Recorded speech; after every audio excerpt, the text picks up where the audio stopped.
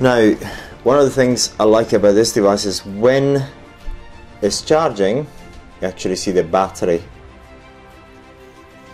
The spark is kind of difficult to keep on.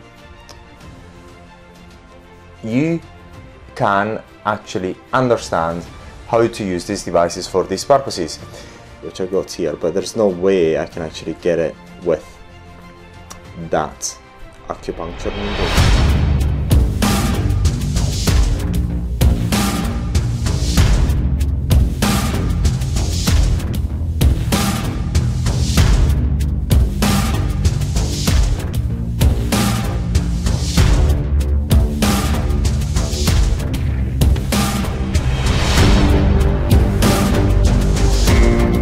It's been a long time since I wanted to actually make this video. This video is about the cheap plasma devices that you can find on the internet, and this is a very interesting video from our point of view because many people have been using our voltaicplasma.com training website by using these devices, so that you can actually understand how to use these devices for these purposes.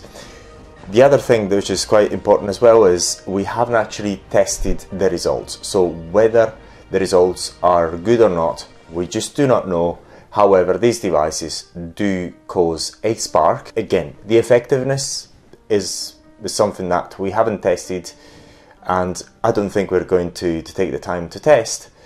However, many people are using it, keep asking us for how you actually use these devices for these purposes, and we made these videos. So what I've done here, I've got my test meat here, which is a bit of bacon here. It's been in the freezer, but it's actually defrosting, just our bacon friend, which is quite important, I mean, if we've got to test the devices.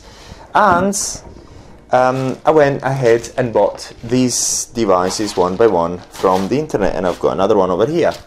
So we're going to open them one by one. Let's open the first one.